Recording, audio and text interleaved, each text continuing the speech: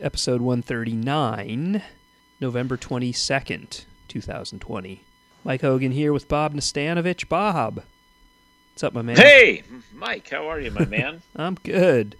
I guess I'm as good as can be expected these days. Well, you're safe and sound. That's true. That's as good as could be expected. We'll take that. That is. It absolutely is. Yeah, you're breathing well. You're getting around, I am, indeed. It's... How are your tech difficulties working out? Have you figured that out? We're not going to get into it, but just like on a scale of 1 to 10, how's your tech situation? So the short version is it's stable, right. But it's not a long-term solution. Okay, all right. Well, that's good enough. So we're going to make this show hum, episode 139, and I'm gonna go to a song that was released about 10 days ago. Ooh. By a friend of mine who I met when he was about Teddy's age. Oh, okay. Yeah, a gentleman named Eric Dimmick. He records with his mate Sonny Cole, and Eric is the son of Andy Dimmick, pavement roadie extraordinaire, and also like a tremendous musician himself via acts like Baby Mammoth and Marble Valley, and his wonderful wife, Carrie. And he's been working, he's like a prodigious musician. Mm-hmm. He's like a kid, like, I think he can play his fair share of football, but like, basically he's like, when I first saw him, like, he plays guitar left-handed, there's guitars, keyboards, drums, like he's a multi-instrumentalist, and like, very talented kid, and like he and his mate, like they've been playing shows like essentially in like their parents' back garden for years, but also he messes around with a really cool band of dudes our age called Bunker Pop, Great Hall Band, which includes Bliss from Baby Mammoth, and he just started dribbling out his own material, and not to be confused, this is his first song ever on the internet and everything else that comes with it. Not to be confused with the Christopher Cross song Sail Away or any other song called Sail Away. This is Sail Away by Eric Dimmick and Sonny Cole. Fresh music from Hull.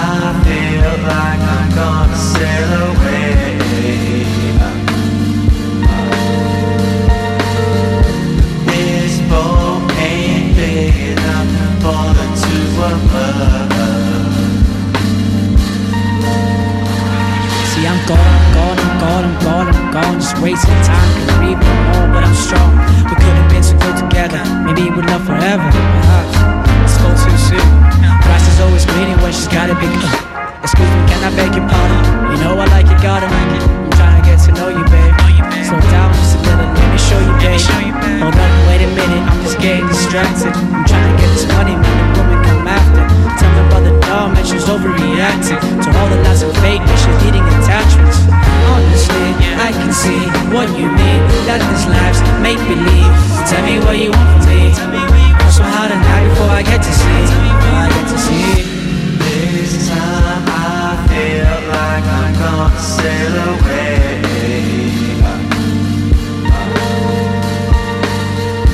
This boat ain't big enough for the two of us.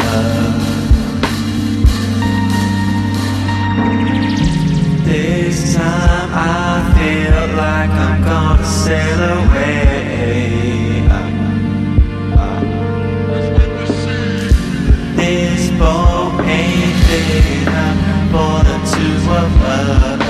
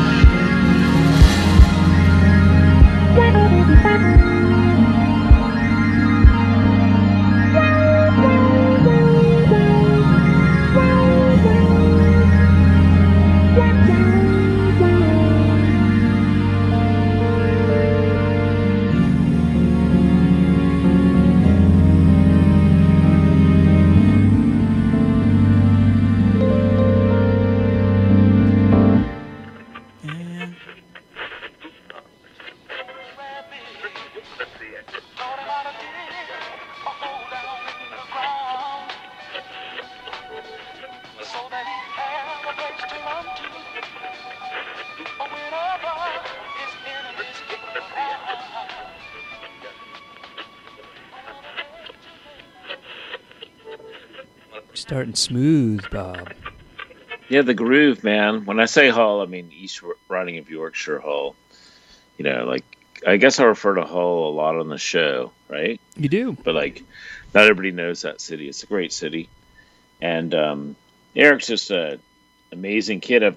It's interesting to, like, see a kid, like, once every couple of years and, like, watch his voice change and watch him grow up and stuff like that. But, like, just a super kid, super talented kid. And, like, one thing I want to mention is that Matador Records has a really cool program going on this holiday season where they realize that all of the road crews that work with all of their bands have been kind of unable to work for most of the year for obvious reasons.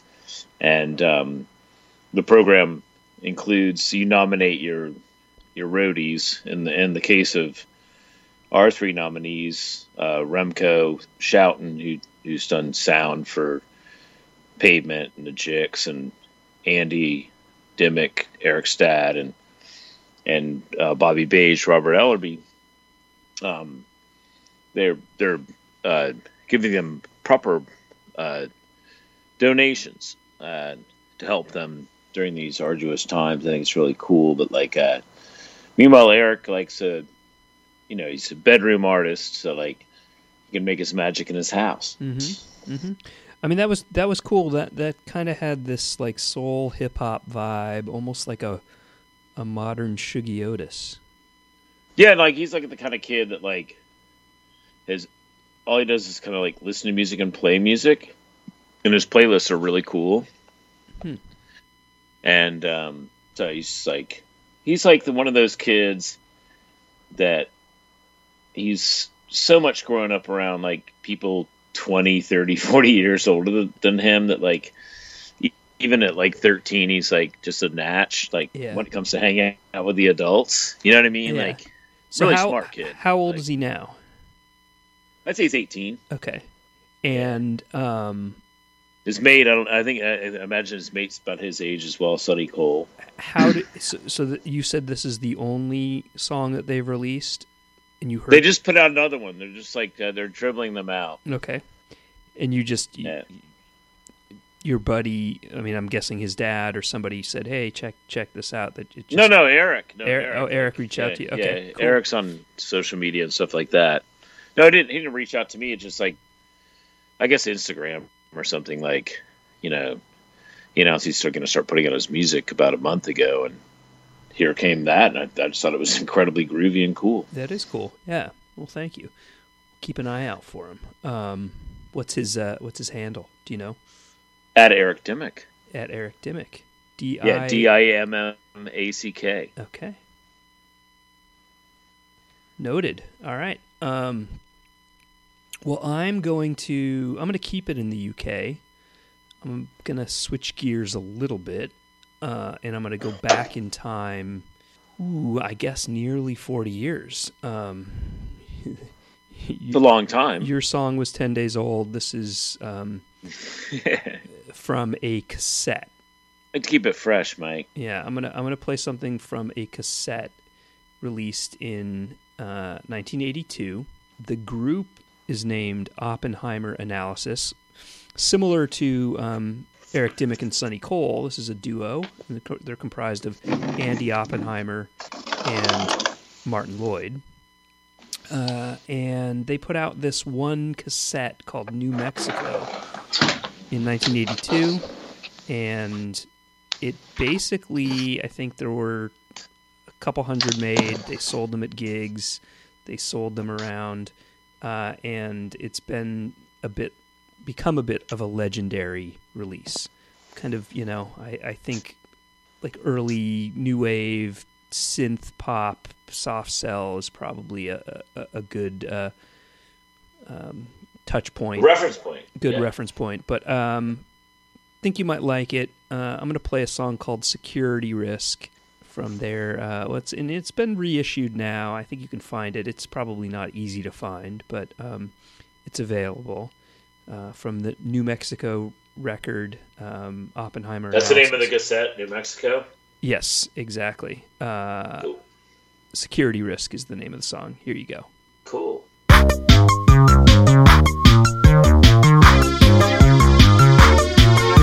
It's in the way they look at you, the clothes you wear, the books you read, looking for another view, only trying to succeed. Could it be that they suspect your game is that they're onto you? Paranoise is on the phone, paranormal dining tone. No one trusts you now, they've sussed you. Why can't they leave me alone?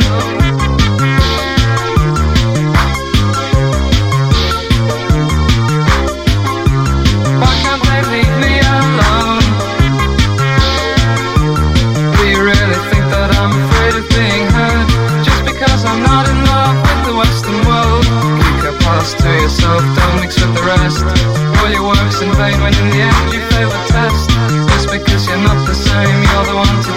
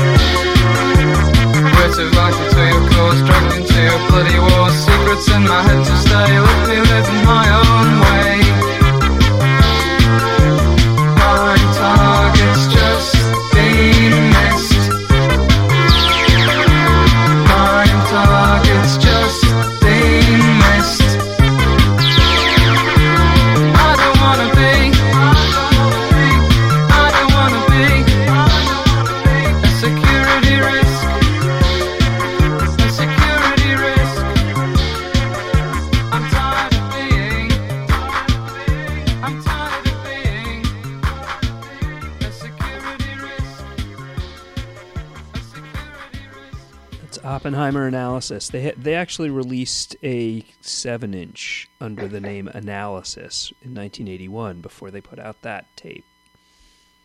I wonder why they dropped the Oppenheimer bit. or why they picked it up. Yeah, I don't know. I mean, that's like relentlessly obscure. They were kind of obvious to me, like they were influenced by Orchestral Maneuvers in the Dark. Yeah, them too. This kind of reminds me of like a lot of their early brilliance. Yeah. OMD. Yeah. Yeah, you've played OMD on the show before. You know, yeah.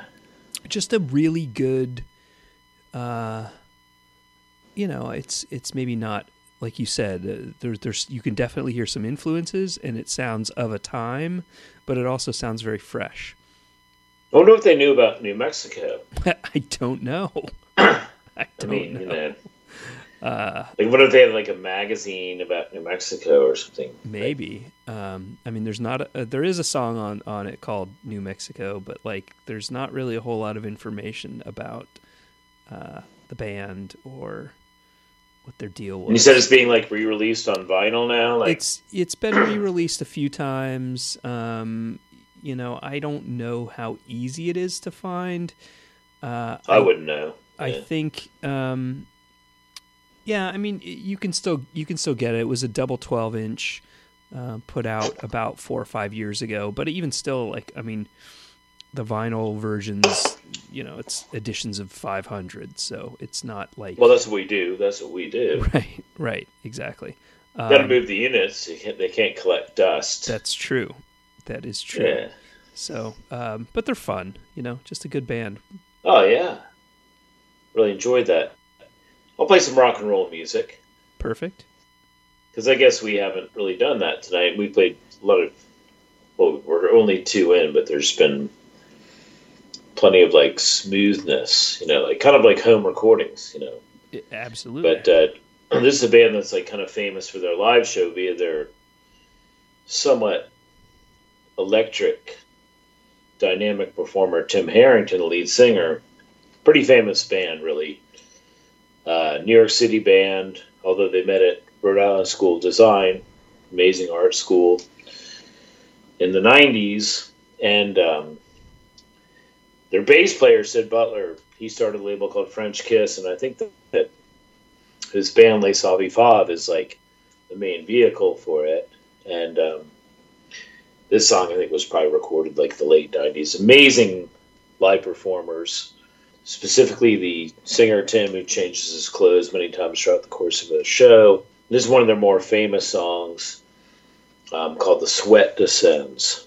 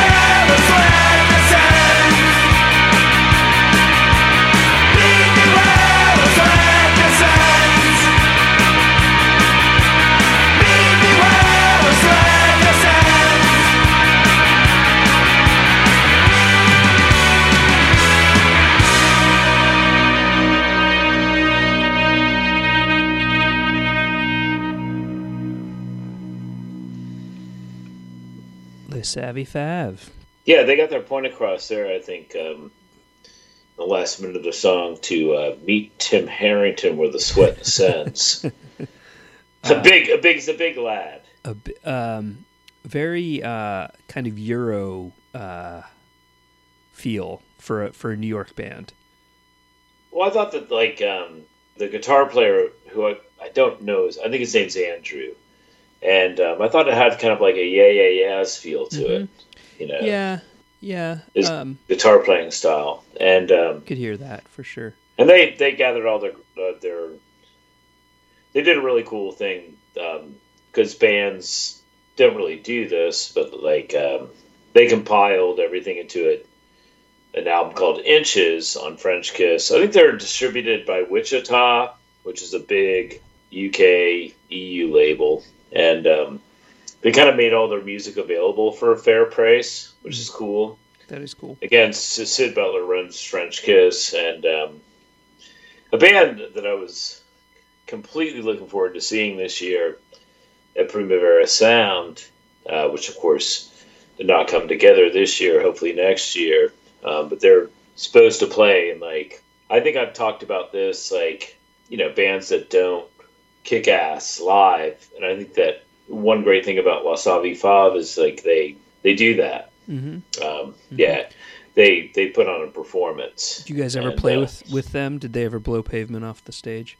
No, they never had their opportunity because they didn't really get going until after we ended. But yeah, they would have done it Primavera Sound, I'm sure. So, no, but just a great band. Cool. Yeah, they're a band. I think I think you've mentioned too that there was a time in the late 90s, early 2000s where we both kind of stopped following independent music in a lot of and they came on the scene right as I was familiar with them, but I was not as deep into it as I had been a few years prior or even a few years later, like now. So they're one of those bands that's a little bit of a gap for me. Well, yeah, because our lives descended into the pith of American horse racing via employment, me as a jock agent. I don't know, actually, when did you start working at the Racing Form? Oh, not until 2014, so... But did you have jobs in racing before them? Nope, never.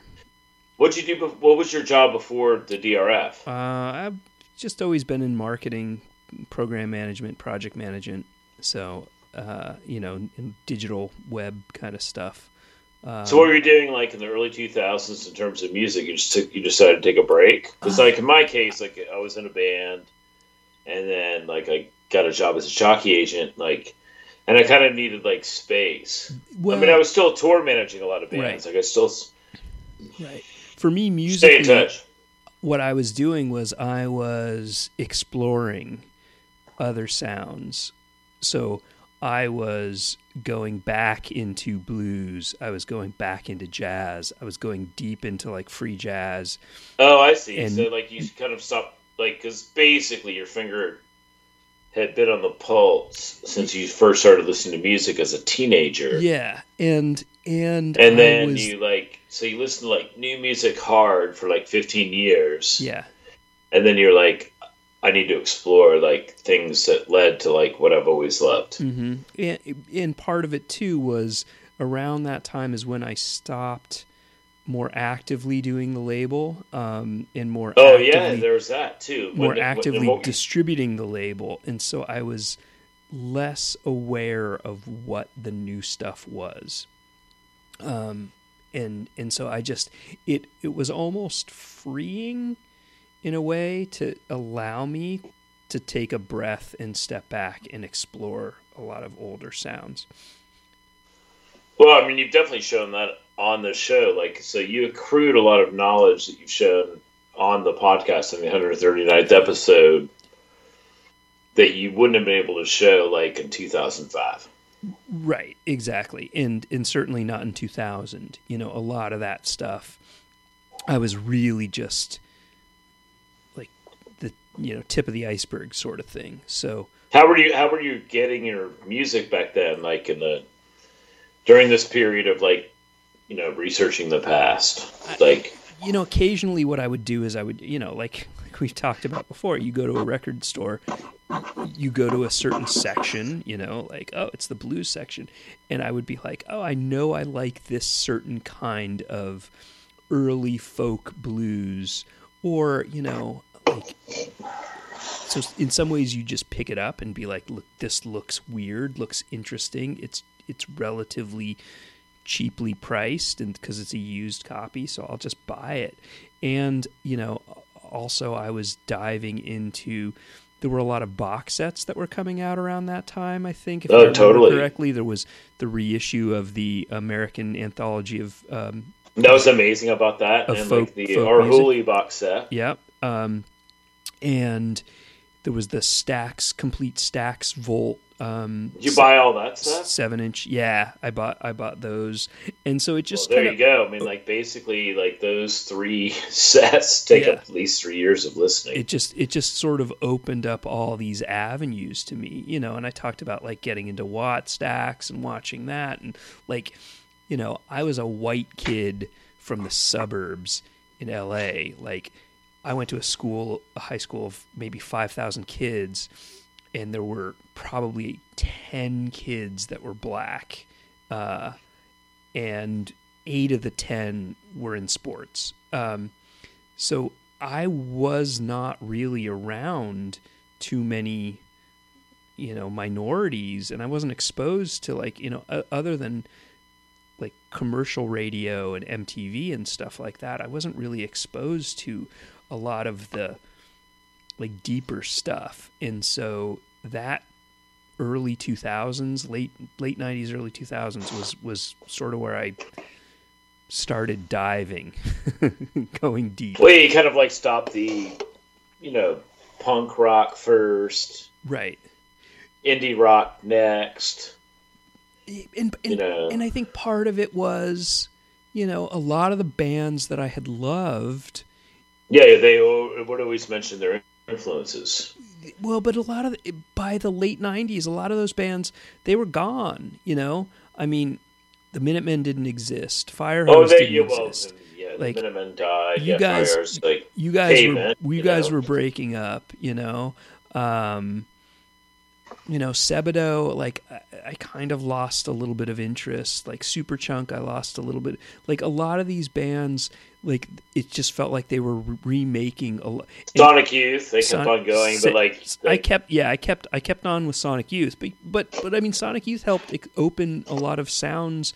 Those EP series that they did, and those collaborations, and I just really started exploring different sounds at that point. What about REM? Like, how much of an impact, like, was REM? Because REM, for a California kid, I think we talked about this before, but, like, as a kid that was raised in Richmond, Virginia, like, REM was huge, like, but they were, like, They were absolutely huge for me in high school, for sure. Life's Rich Pageant, Document. Life's Rich Pageant was probably right when I first discovered them, or actually, like, oh wow, yeah, Fables of the Reconstruction. So I was a little late to the party. Well, Fables is great, and up through because they only actually went to the West Coast after those records came out. Because like Chronic Town, Murmur, Reckoning, they were all like. They were playing in Virginia. Yeah, exactly. Like, I didn't have as many opportunities to see them, and I was younger. I was much younger, too. Remember, I'm a few years younger than you, so... Easy, but like an SST, though, you had that. That's true, but by the time I was of an age, in the late 80s, to start going to see shows, the Minutemen were no longer around. I mean, granted, I saw Firehose a bunch. I saw the Meat Puppets a bunch. But, I missed the Black Flag era. I missed the Husker Du era. I missed just so many, like, the stuff that SST was releasing in the late 80s into early 90s. Well, I know I've asked you before, but, like, where would you go see gigs when you were, like, a teenager and, like, before you went to college? Like all ages, or like? Yeah, I'd have to drive to L.A. You know, I mean, So you'd have to drive. Like, so Yes. did you have any older friends that would drive you? I mean, by the time I hit 16, I had friends my age, not really older. Sometimes we would drive to like Santa Barbara. I saw Jane's Addiction early in Santa Barbara. How was that? It was pretty wild. I bet. And like early in terms of like 300 people being there, kind of thing. No. It was bigger than that. I mean, it was nothing shocking era. So they were starting to get the hype, and Mary's Danish opened.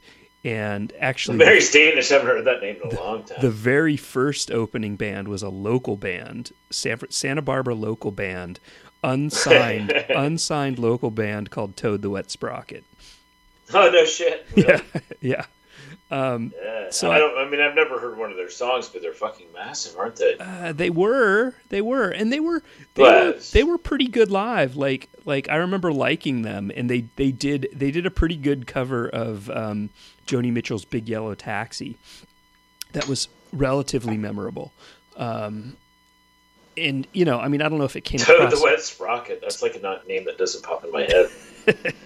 But they were big. They were big. I know the name. And you know, and so like I would go see shows at like McCabe's Guitar Shop. Firehose played there a lot, you know, and it was crazy because it was a guitar shop, and there would be guitars hanging on the walls, and it wasn't like a real music venue. I mean, they had shows, but like the bands had to play kind of quiet. Oh shit, that's awful. Yeah, but it was interesting, and it was made it, and it was like seated, but it was Save your ears. It saved your ears for sure. Yeah. Lord knows, like. But I was just telling somebody the other night, like a good friend of mine, Kellen, like he's a big Bob Mould fan. Like when I saw like New Day Rising at Rockets in Richmond, and it was like 400 people, like I can point to that night, and several other shows, like just being like an idiot kid in Richmond, like a teenage kid in Richmond, like, and the stacks were amazing, like just like actual damage, like right. You know, for me, and we didn't know it was like permanent hurt. Right. This is before anybody had any earplugs. Right. Yeah. Unless you were in the band. For me, it was probably like 91, 92, Yola Tango, and My Bloody Valentine. My Bloody Valentine was vicious. In San Francisco, yeah. But yeah, I mean, when I was... But that was in a bigger place, like, right? It was, yeah, relatively big, like Warfield, I think. Yeah, Warfield's huge, but like, you see tiny bands just like... I mean, I saw Swans, and everybody be like, oh, you'll be doubled over in pain from the volume. And I was like, they're nowhere near as loud as, like, you know, Psychic Powerless era or Locus Abortion Technician era Buttholes. Yeah. I mean, sure. You know, I mean, or just even like any other band, like, because the space was so tight, you can be as loud as you want. Right. Yeah, I mean, I like, honestly, when I was in high school, it was hard for me to find shows that I was able to go see because they had to be all ages or you know, like I didn't have a fake ID or anything like that. And I never had one. I had a friend that like booked all the shows in Richmond and in Charlottesville, Maynard. Mark Thomason in Richmond, they'd let me in because they knew I didn't drink. You know, and you didn't have to worry about that. Like, yeah. If you knew you had a kid like didn't drink, just was like in there to see the music, would stand outside until the music started. You didn't have to worry about the cops. Right.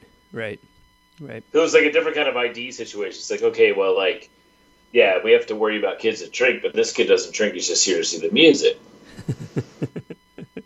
You know what I mean? Like, I know what you mean. He's not going to make us lose our liquor license. I know exactly what you mean. All right, well, I'm going to play something from that. Sorry era. about that. But no, I always like to interview mid-show. I like that diversion. And I have to note, I mean, I heard you kind of walking. It sounds like you're now recording in the bathroom. You're very like weird and echoey and sort of distant. But I'm in the kitchen. Next to the pot roast. Yeah, I made a great pot roast. Nice. Yeah. All right. Well, I'm going to go to Around That Era, a band I know you know from Boston. Well, I love Dump Truck. You already told me this. I already told you I'm playing Dump Truck. And you know, a band I saw live a couple of times that I haven't listened to in at least 20 years. I have not. I never saw them live. I always liked them at the time. I never. They were one of those bands that always just seemed like on the verge of greatness. They would be mentioned in the same breath as the Replacements and REM. You know, their first album came out in 1983. Their second one came out in 86. They were contemporaries of all those bands. They were contemporaries of like Buffalo Tom because they were from Boston. Well, that's what I was going to say. Like, I sort of felt like Buffalo Tom got the same treatment. Yeah, you know, but I think they've just been forgotten. Like, oh yeah, definitely, completely forgotten.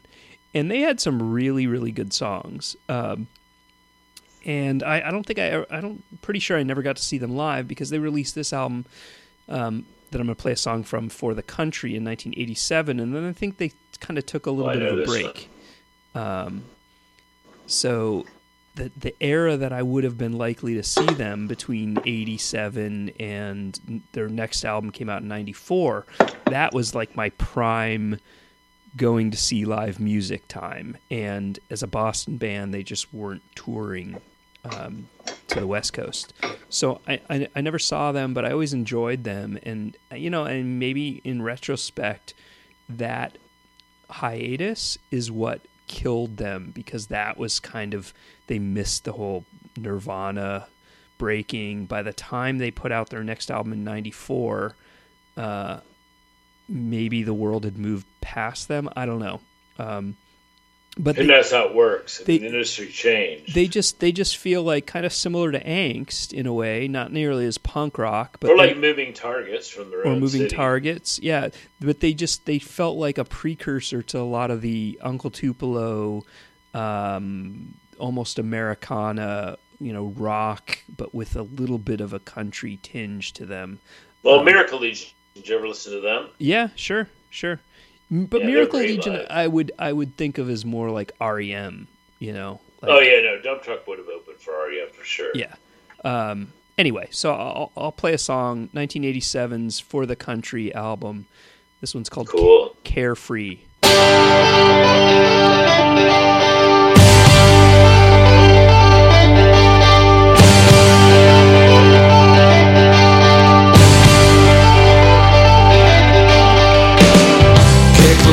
As they hit the ground, take a walk through another part of town.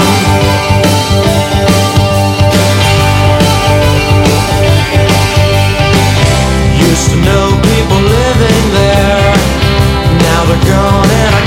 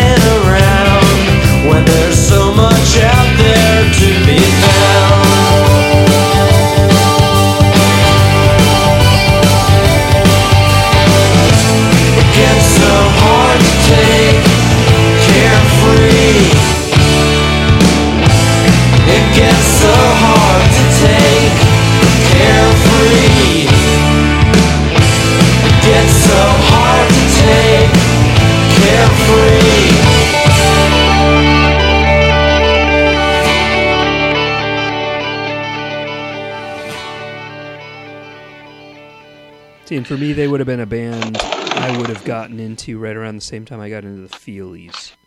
Yeah. They would have played shows at the Feelies. Yeah.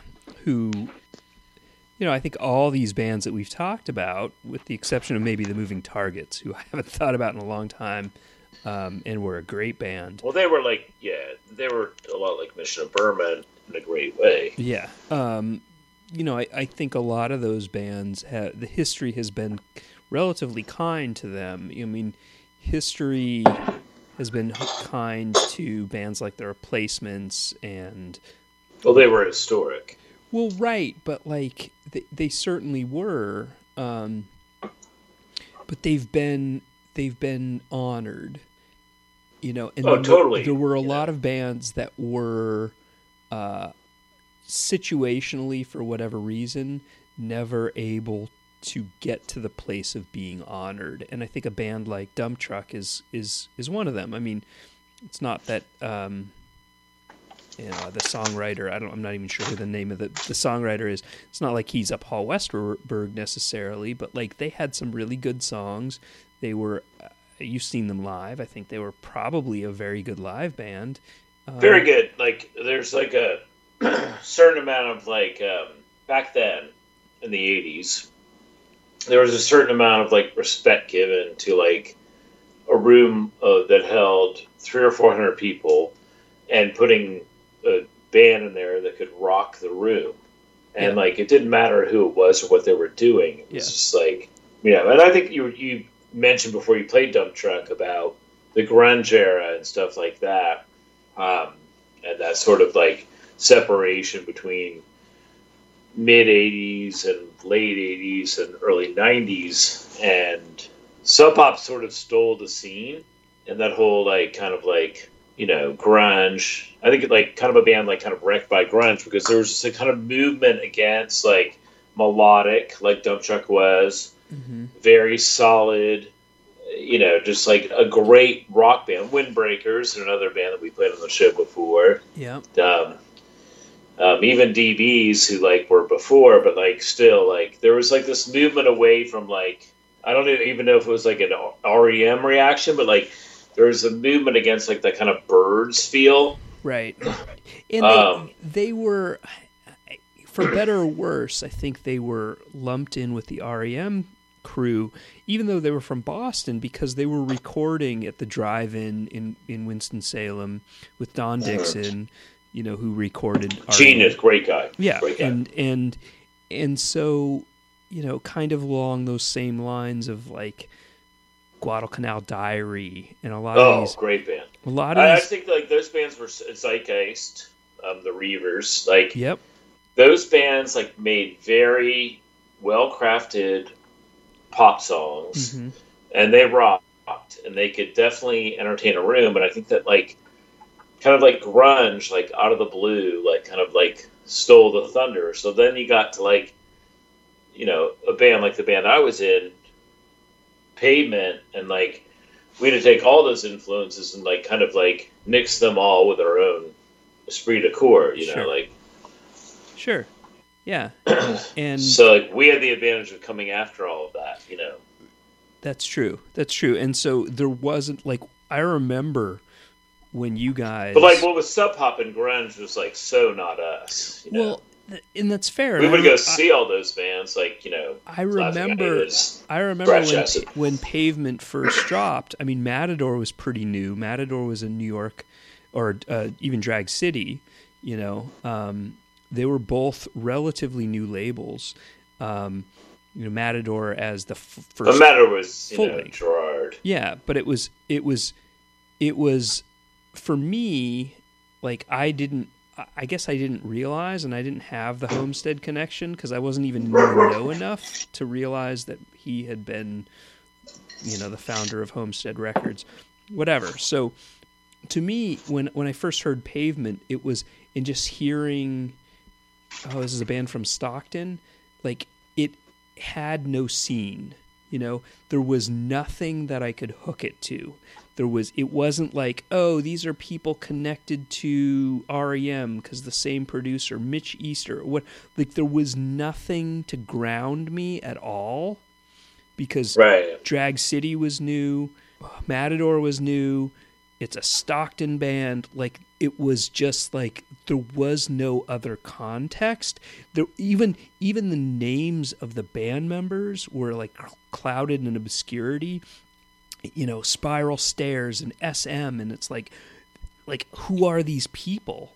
Where are they coming from? Like, I didn't, and I think thinking back on it, that may have worked in Pavement's favor because Totally. there wasn't any.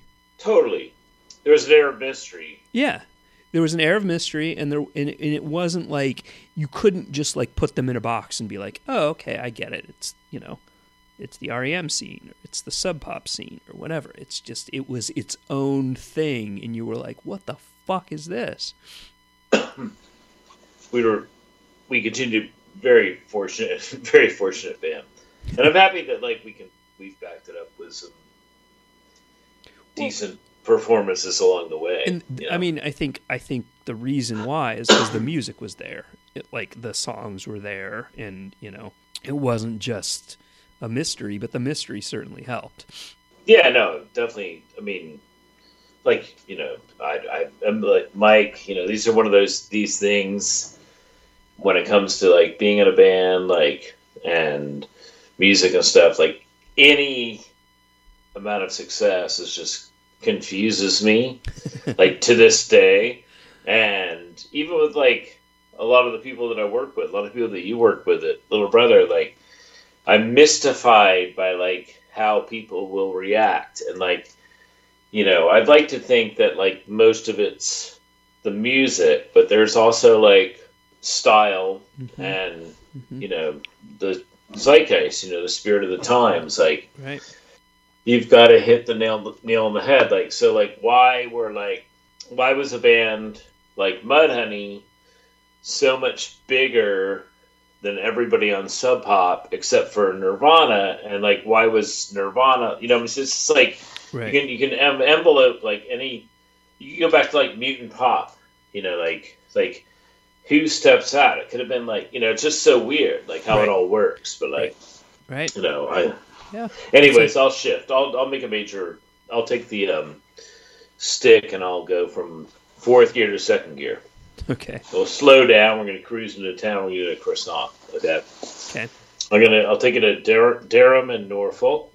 A fantastic singer-songwriter named Beth Orton, who as a teenager moved to Dalston, which is in North London, not far from Stoke Newington, which is a place where I spent a lot of time. Dalston, of course, is the home of Cafe Otto, which is one of the greatest clubs in the world. Very small club. And Beth Orton has made an amazing amount of songs. And like, I was turned on to her music by a roadie named Matty Wall that we brought in emergency situations. A friend of Andy Dimmock's, Eric Stadt, that played earlier in the show. Mm-hmm. One of the greatest guys of all time. And like, Beth Orton was his main gig. Okay. English singer-songwriter. And this is from her 1999 album, Central Reservations, which is on Heavenly Records. And it's a great song called Stolen Car.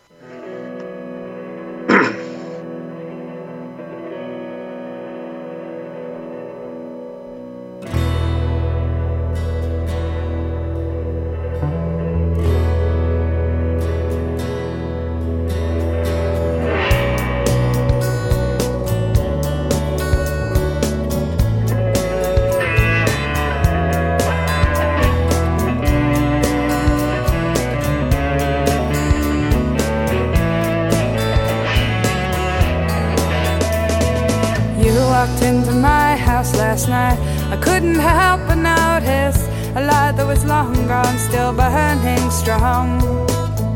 You were sitting, your fingers like fuses, your eyes were cinnamon. You said you stand for every known abuse that was ever threatened to anyone but you. And why should I know better by now when I'm old enough not to? While every lie speaks to line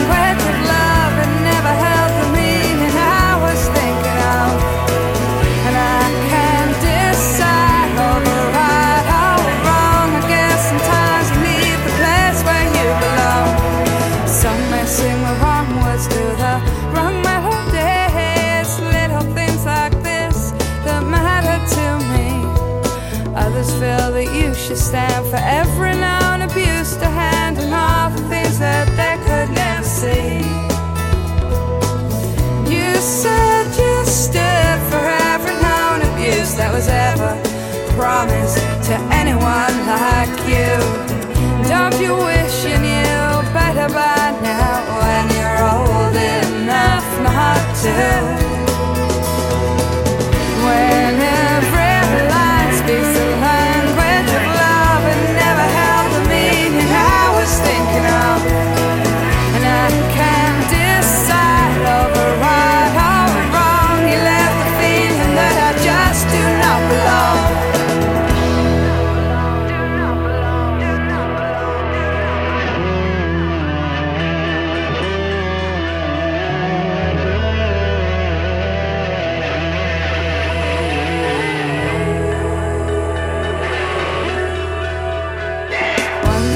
Too many and a joke gone too far. I see your face drive like a stolen car. Gets harder to hide when you're hitching your ride. Harder to hide what you really saw. Oh yeah, you stand for every known abuse that I'd ever seen my way through. Don't I wish I knew better by now?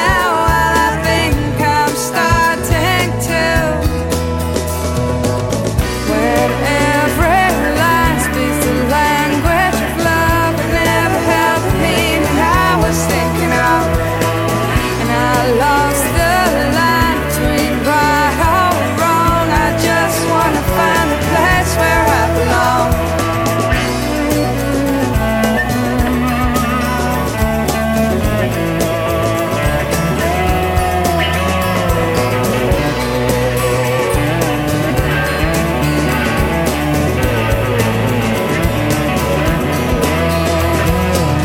Why should you know better by now?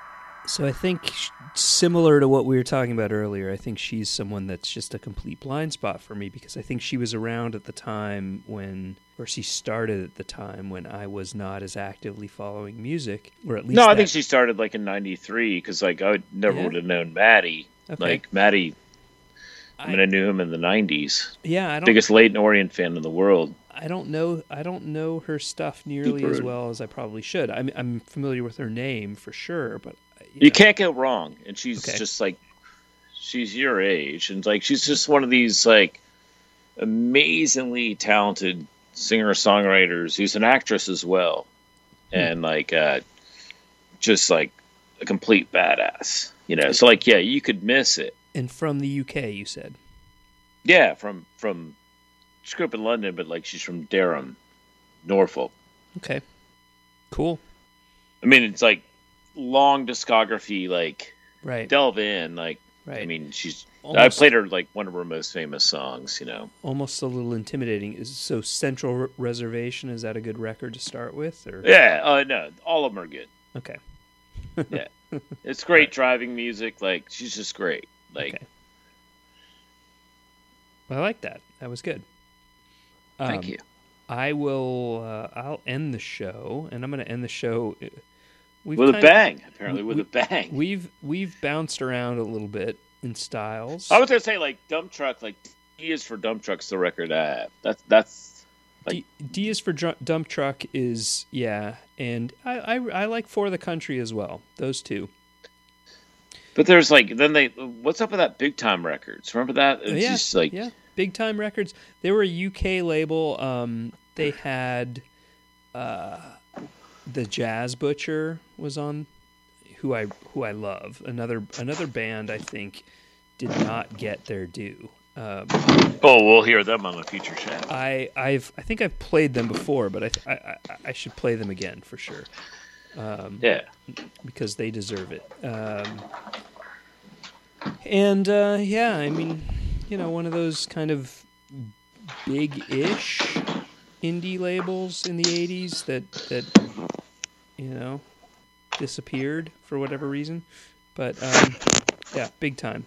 Sounds like you're moving. Yeah, anyways, sorry about that. Are you moving? You moving locations? Yeah, it's 21 degrees, Mike. Okay, you're getting warm. All right, well, I will warm you up. This will get you moving. Maybe.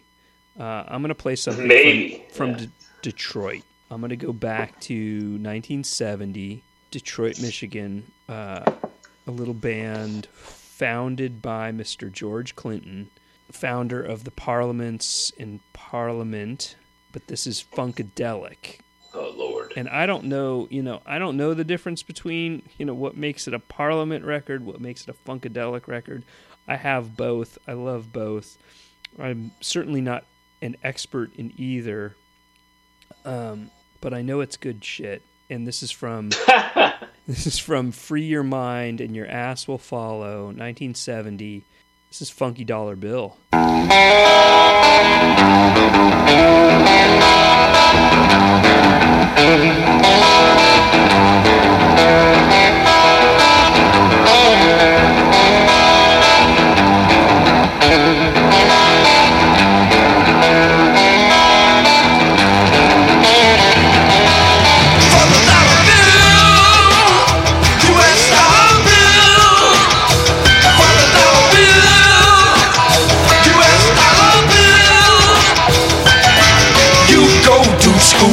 Learn the rules on how to love and live your life.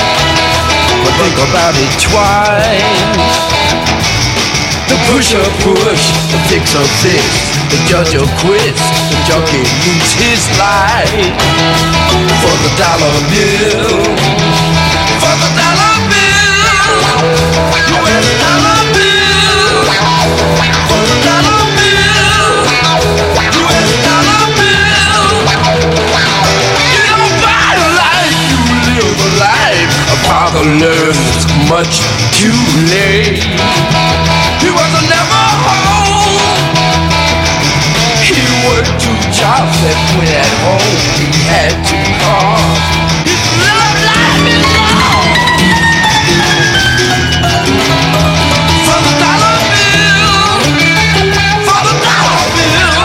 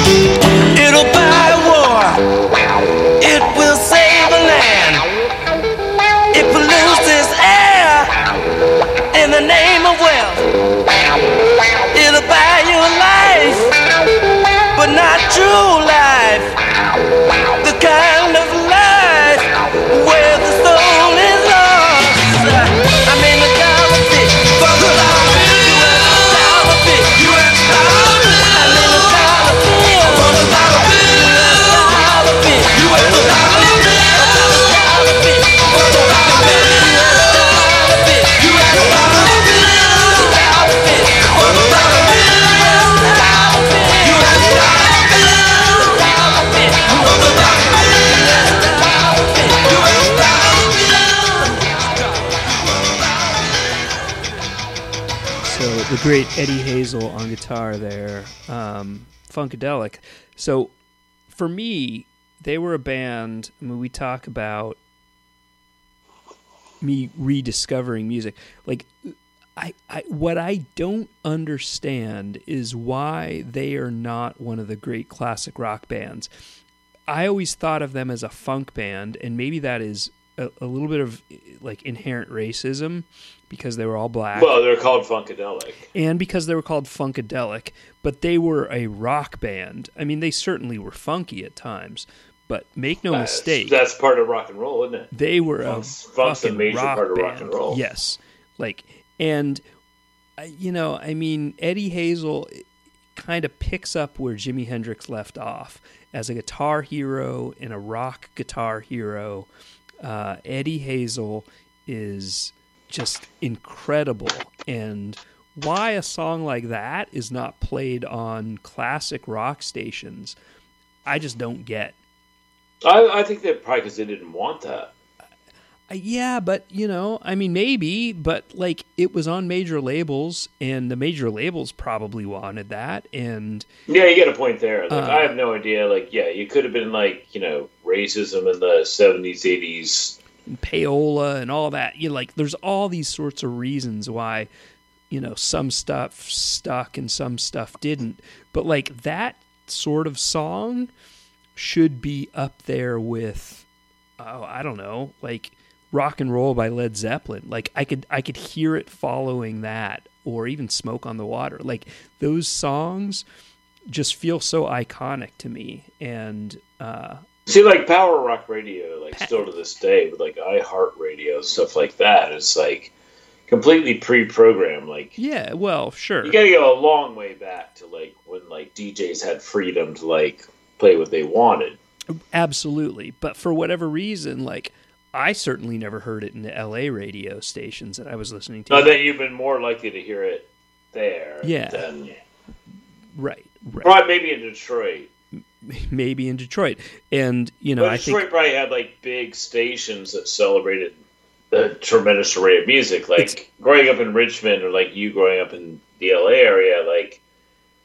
it's all like kind of pre-programmed. It's true, and it's a good question, and it's actually it's interesting how MTV sort of changed that. Like MTV actually, like when they first started, like they actually like broadened the horizons of like choice. Yeah, true, because genre. They brought in less. like music around the world, and like I mean they actually like. They don't get the credit for that. Like, at some point, I was trying, like, Whitney also, she's 40, and, like, she, MTV, I remember being in 9th grade, and so you would have been, like, 5th grade when, like, MTV became a thing, and, like, MTV actually was kind of revolutionary compared to the radio. It was. And there was college radio if you want to get weird, but then you had to depend on the DJ. And the thing with MTV was it was by necessity, because at the time when they first started, I remember this, they had very few videos to play. And so it was a combination of like old Black Sabbath, like what they called promo clips. Not even videos, but promo clips from like the early 70s. And then what would be known as more of like the early 80s new wave videos, like Video Killed the Radio Star. Yeah, the Buggles. Thomas Dolby. Thomas Dolby for sure. And Modern English.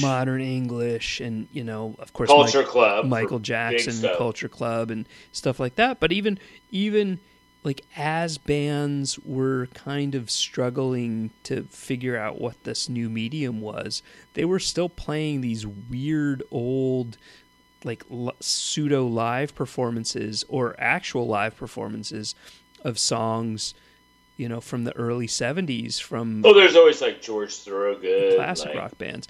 Yeah, but that even came later. That came later. I'm thinking of Tom Petty. Right. Well, Journey was big on there from the start. That's true, but I'm thinking of like when they would play.